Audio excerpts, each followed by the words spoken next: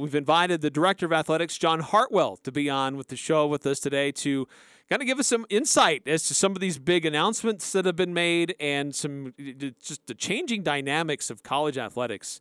It's a very, very strange time. And John, thanks for spending some time with us here on the show. I know there were some pretty exciting things happening this week with college football. Shots fired in the SEC. Thankfully, we're not having anything like that close to home. But thanks for your time today, and hopefully we don't have to throw any fire extinguishers with what's going on with any of your comments today. Yeah, no question. Yeah, I just wanted to make sure that there were a couple of things that involve Aggie athletics that got announced today, so that we wouldn't be lacking for any topics to talk about, but probably first, gymnastics is one of the big ones. Really excited to make the announcement today that we hired Kristen White as our new gymnastics coach. It's been about 4 weeks since we found out that Amy Smith was departing to be the first gymnastics coach at Clemson University, and they are starting up gymnastics, but we are fired up and thrilled to have Kristen join us. She comes from a tremendous pedigree, an Oklahoma native. She was a two-time All-American at the University of Oklahoma, where in her senior year they finished runner-up in the NCAA championships. She got a master's degree from Oklahoma, was a club gymnastics coach at Dynamo, which is one of the outstanding club programs in the whole country, for about 5 or 6 years. Got back into the collegiate side of things at Oklahoma, and then went to Iowa State and Ames for a couple of years. And we hire her from Arizona State, where they have had a very successful program too. So excited to get her on board. And we had a Zoom meeting this morning. That is one of the positive byproducts of COVID, if we can say there are a couple, is the ability to unite people from all over the country and literally all over the world via Zoom meeting. So we were able to gather our gymnastics student athletes today and had her on there, and she's already contacted them individually as well. So she is up and running, and we're excited to get that position filled. Yeah, it's exciting. And I know that's certainly when you have a successful coach like Amy Smith and what she has done here and how she's brought the program back to national prominence. It's not an easy job to replace, but excited for the future and what is kind of now the next steps for USU gymnastics. So exciting announcement today. Yeah, that just happened earlier today that was made official. So that's exciting. Yeah, and, like you said, finishing in the top 25 was a major accomplishment for us. But, you and I have talked about this before. I would much rather have to do a coaching search on the heels of success than on the opposite end of that, on the heels of having to move on from a coach. And obviously, we had an unbelievable applicant pool. People understand the success that we've had in gymnastics, and that it's a program that is poised for future success. So, but Kristen really rose above the competition, if you will, in the search process, and we're excited to have her and her family move to Cache Valley. Certainly one of the sports that has a lot of attention and gets a lot of people excited is football. And there's been some recent things that have taken place with football. There's new turf that's down. That's, a healthy field is always a good thing for the health of the players. But you also announced that Utah State Athletics is going to build a new indoor practice facility.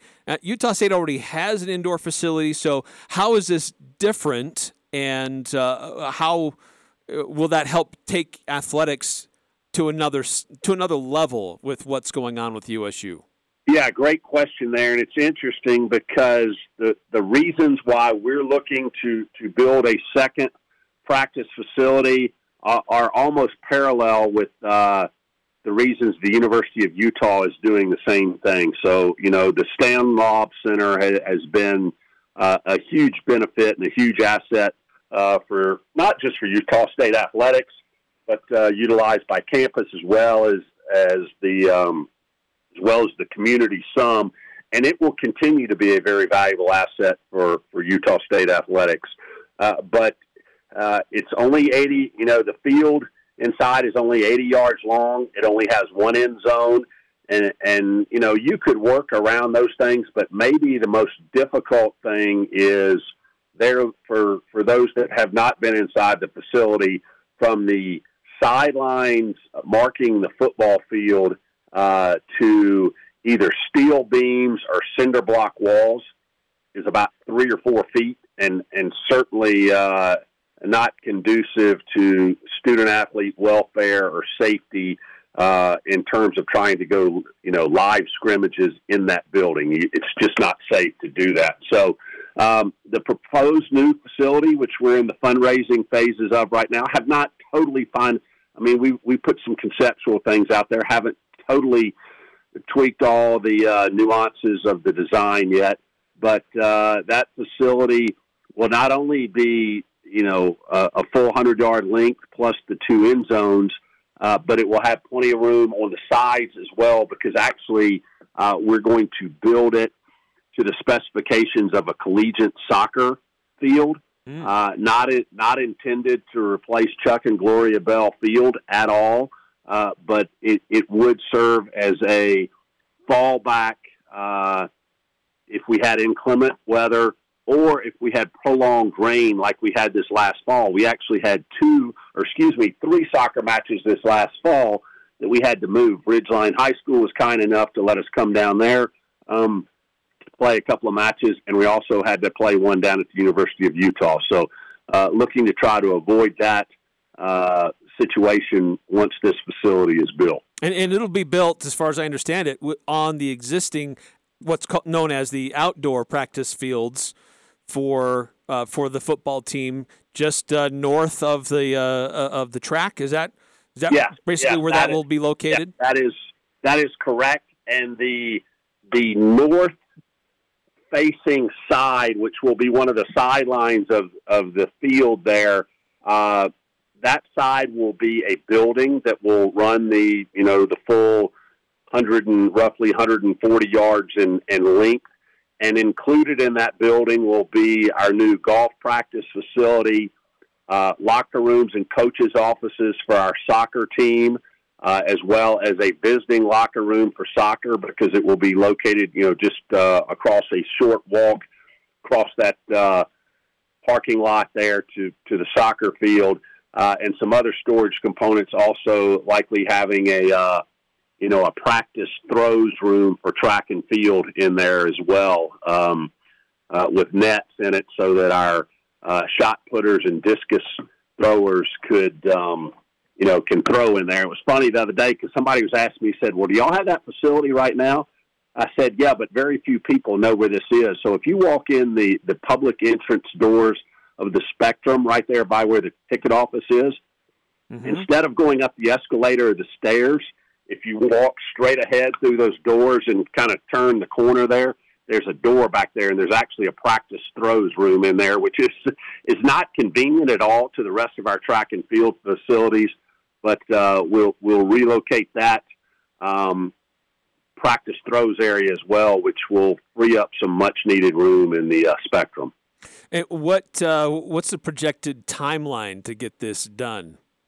Yeah, we don't have a finalized time yet. We do have we've already secured 2 7-figure gifts on the facility, and in process on some others too. At the end of the day, it's going to be a $30 to $32 million project, and we're hopeful to get that raised here in the next 6 to 8 months at the most. So I would say we're probably looking at 18 months to start construction, and probably realistically 2.5 years till completion. That's a big project. But Yeah. as you've indicated, it's not just a football facility. A lot of different athletics will benefit from it. So Yeah, it's exciting. actually, it will touch almost every one of our student athletes because the existing Stan Law facility, literally 6 days a week, and there's also some Sunday activities in there as well. But literally 6 days a week from 5 a.m. till 11 p.m. every day, that thing is booked solid. So, Wow. and by pulling the most of football's use out of there, it will free up some additional time for some of our other sports. And in the existing indoor facility, we're going to look at putting a netting system in there where, the ability to drop a net or two nets where you could have, softball at one end and soccer at the other end, or, other examples like that. So really the freeing up of the Stan Law complex is going to be beneficial to all of our student athletes. Earlier this week, actually it was tail end last week, it was announced that BYU was going to be canceling its future games with Utah State, at least those that were under contract. They did have an out clause, and they're exercising it. Utah State's not alone in future games being canceled for BYU, but you issued a statement, and so did BYU, that both sides would like to see the series continue. But what does that look like in the future? And then coupled with that, how do you replace BYU on the schedule currently? Yeah, so Tom Holmoe and I have had several conversations. In fact, it was interesting because 2 weeks ago, when several conferences were having their meetings in Scottsdale, including the Pac-12, the Big 12, the Big 10, and the Mountain West, along with a couple of days of activities that the Fiesta Bowl sponsors. Actually, Tom and Mark Harlan and I were all down there together, so we got a chance to to visit in various circles there, and we're committed to trying to put some games out there in the future. But obviously, the Big 12 going to a 9-game conference schedule, the availability for them was reduced. I have had several people ask me, said, well, why aren't they paying you guys out? Now, they did have the foresight, and they've had this in their contracts for several years, just basically said, hey, if a conference affiliation opportunity becomes available, the ability to null and void these contracts going forward is there, and they utilize that clause in there. But I would see a scenario where we could potentially play them, 2 out of every 4 or 2 out of every 6 years. We don't have anything definite on the schedule yet. Our more immediate needs are to fill that hole in 23, which is a home game. The good news, as you alluded to, with some of this conference realignment between the American Conference USA, the Big 12, what's going on. We are in negotiation or in conversations right now with several opportunities, which I, is going to allow us, I think, to have, or I know, to have a pretty attractive home game to replace that game. And then we're working on some other series as well. In fact, my deputy AD, Jerry Bovey, spent most of his day today. He was working on football scheduling stuff. So look for a lot of that to crystallize here probably over the next 2 to 4 weeks. It's exciting. And I guess coupled with that is anytime that discussion is had about BYU and future schedules there, is there any movement on getting Utah on the schedule at some point in the future? Well, obviously they're going to have some voids too, because BYU is stepping away from some of those games. Mark and I have talked, and as always, I have left that door open. But whether it's Utah or BYU, we have no interest in playing either one of them in a guarantee game. In other words, where we receive money for going there. The only thing that we would be interested in with either of them is, a home and home, and, we'll continue we'll continue to have that stance and hopefully come to fruition sooner than later with our friends in Salt Lake City. Well, certainly applaud you for sticking to your guns on that one. But one other topic that's certainly a hot one this week especially, and it has been brewing for several months, name, image, likeness, how it's being used in recruiting, allegations from being thrown around. But as a university, as an athletic department, you've joined many other athletic departments in trying to get your arms around this a little bit with going to an organization to help navigate some of these waters. Explain kind of why you decided to go that route and why can potentially benefit the athletes. Yeah, I will. Can I touch on one other thing football-wise? And I don't know if you saw this today or not, Eric. And this actually came out of some action we took in the Division I Council on Wednesday, which I am actually I did want to ask you about that. In an interim role as the Mountain West representative on the Division I Council now. But in essence, what was decided was previously, in order for a conference to have a championship game, you had to have two divisions and have the winner of each division. The Division I Council, at the recommendation of the Football Oversight Committee, decided or made the recommendation to eliminate that requirement and allow teams to take their top two teams to participate in the conference championship game.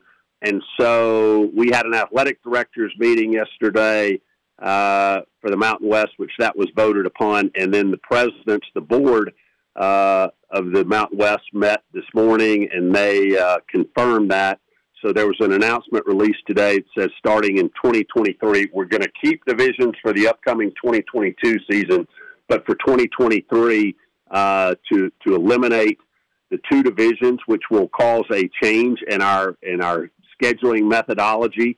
But the top two teams will play in the Mountain West Championship game. And the rationale behind that is the best thing that can happen for us as a league and for whoever that team may be is to get one of our teams as that guaranteed slot of a group of five team into the New Year's Six Bowl.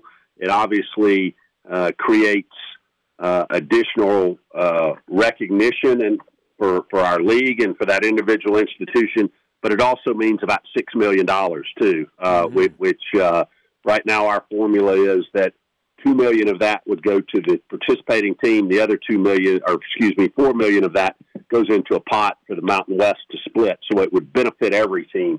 So we are going to adopt that. We have got a model or a draft schedule for the 23 through 25 seasons. And the reason we're only looking at doing that for 3 years is that mirrors what our television contract is.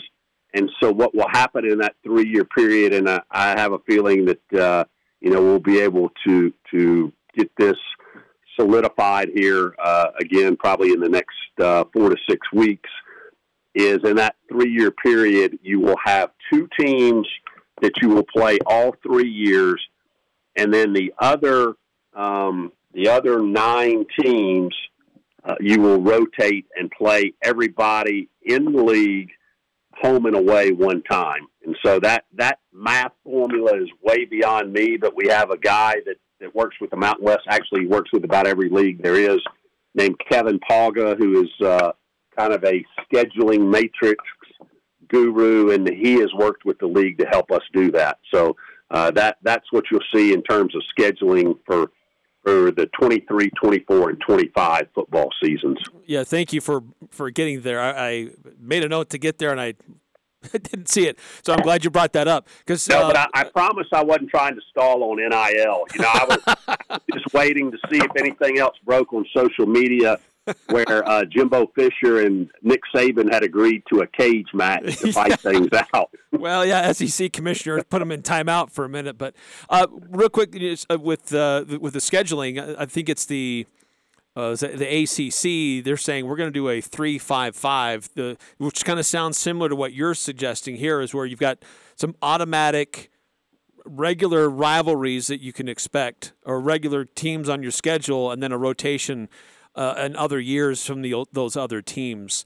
And so that's exciting, I think, to see who gets selected as your regular it really your is. teams, and makes for draft, better TV. I'm not at liberty to say in the who our two permanent opponents would be for those 3 years, but one of them is a very familiar face, and the other one, while people may not think of them right off the bat as a natural rivalry, I think people will be pleased with who our teams are going to be. And again, I think we're going to be able to get that finalized here probably in the next 4 to 6 weeks.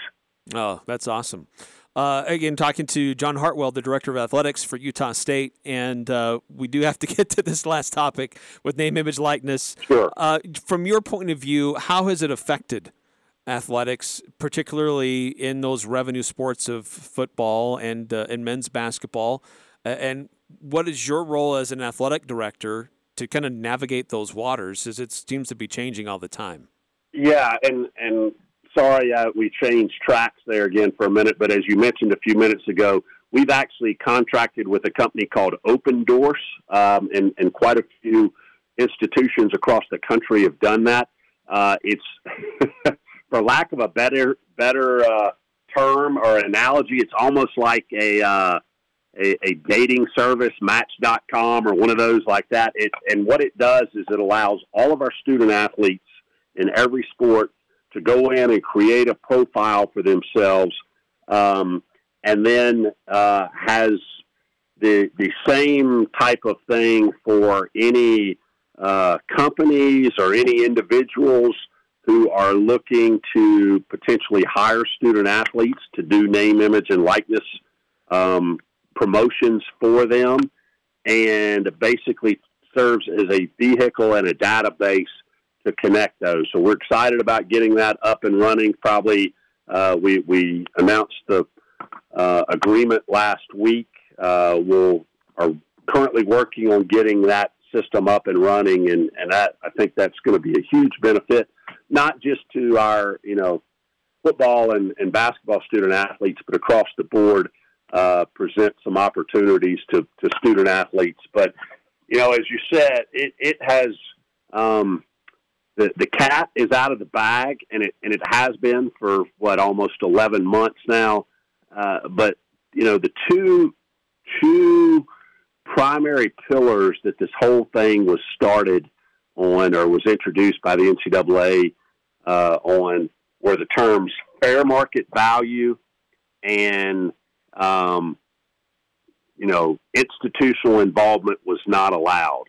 And all you got to do is pick up the paper every day to see where both of those things have gone out the window, because there's no way you can say that a quarterback at Long Beach Poly High School who has never played a collegiate down is going to go to the University of Tennessee, and that he is worth $2 million a year in whatever the endorsement deals they have set up at a, almost a guaranteed deal for 4 years or $8 million worth. That was never the intention. There's strong conversation. I think every athletic director, and I think every football coach would agree that with those deals like that, the tail is wagging the dog. That was not the intention at all. With Mark Emmert announcing a couple of weeks ago that he was going to transition out of his role at the NCAA, the combination of that and the fact that we are in an election year, a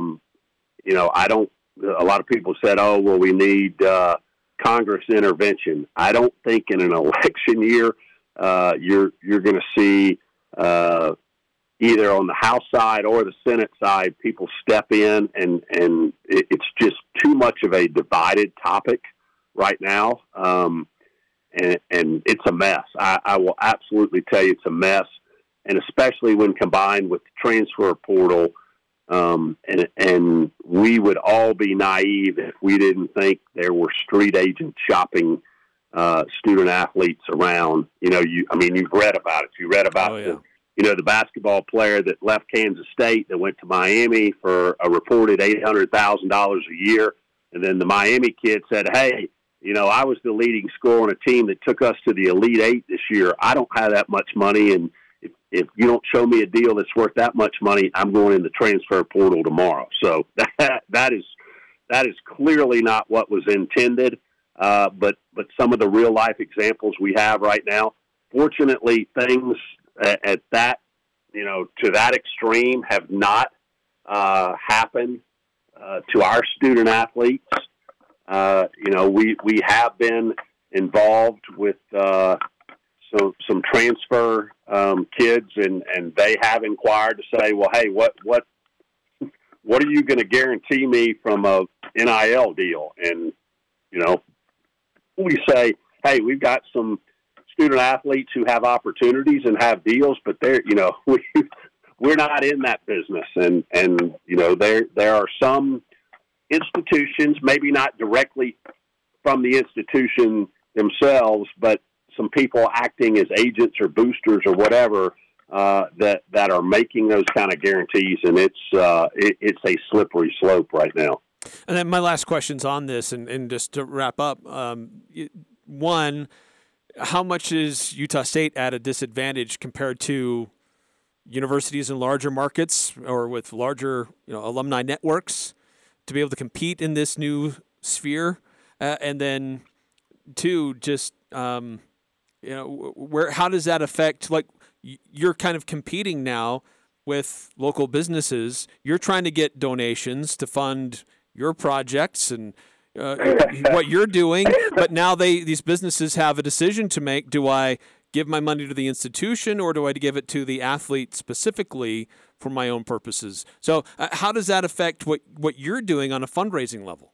Yeah, it absolutely does, Eric, and you've got several silos here. So you've got, let's just take it from a corporate level, maybe the easiest way to do it, and you've got XYZ company in Cache Valley, and they buy X number of season tickets, for employees and customers and stuff like that. So that's one silo.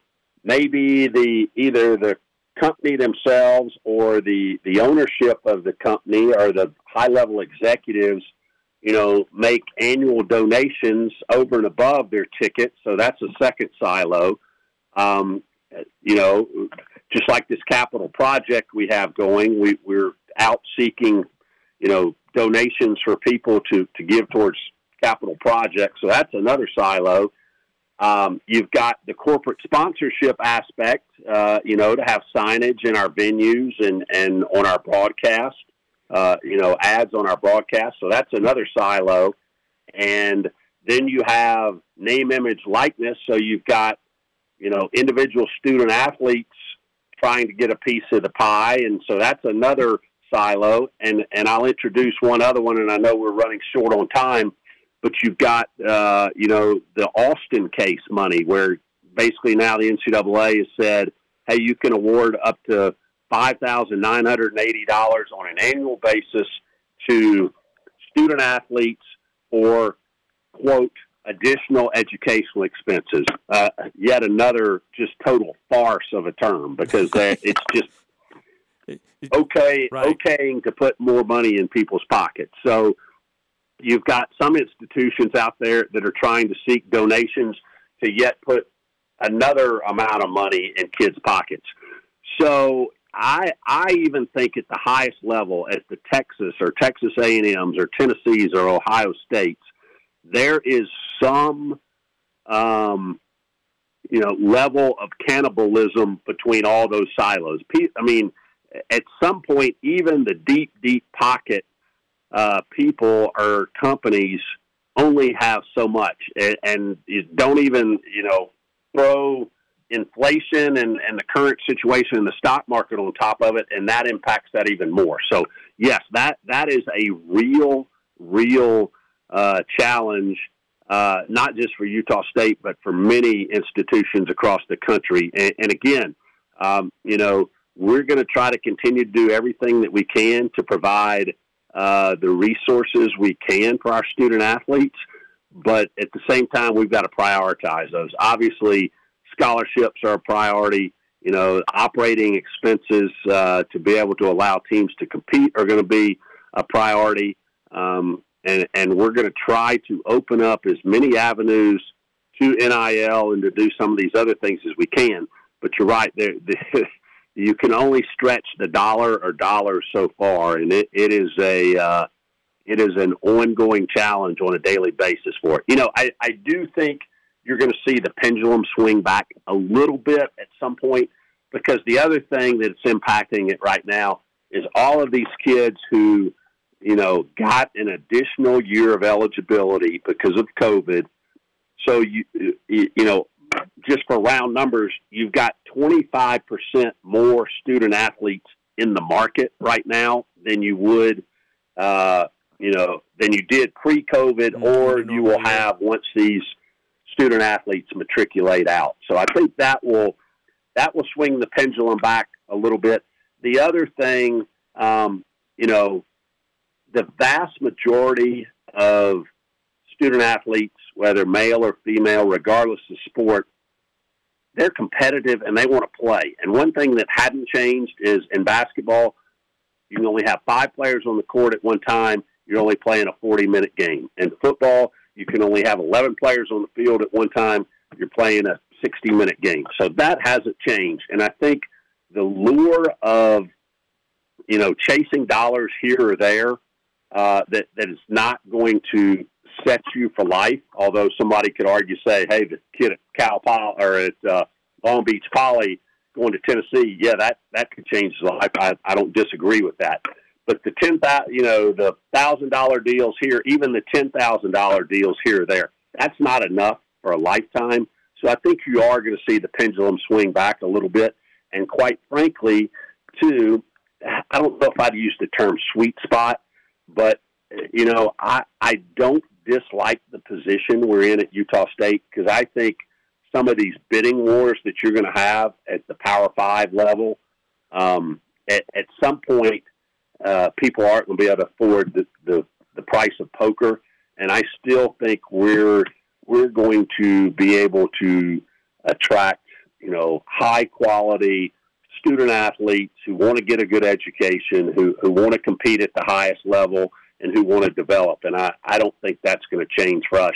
But as administrators, as coaches, we've got to continue to look at opportunities so that we don't get left behind in this. The only other thing I will mention is really quick, you talk about major markets. Yeah, that is a consideration and a concern, because I'll tell you just candidly, in our league, UNLV, men's and women's basketball, they have, now it's a couple of different dealerships, but they have a conglomerate of car dealerships that are based out of the Vegas area.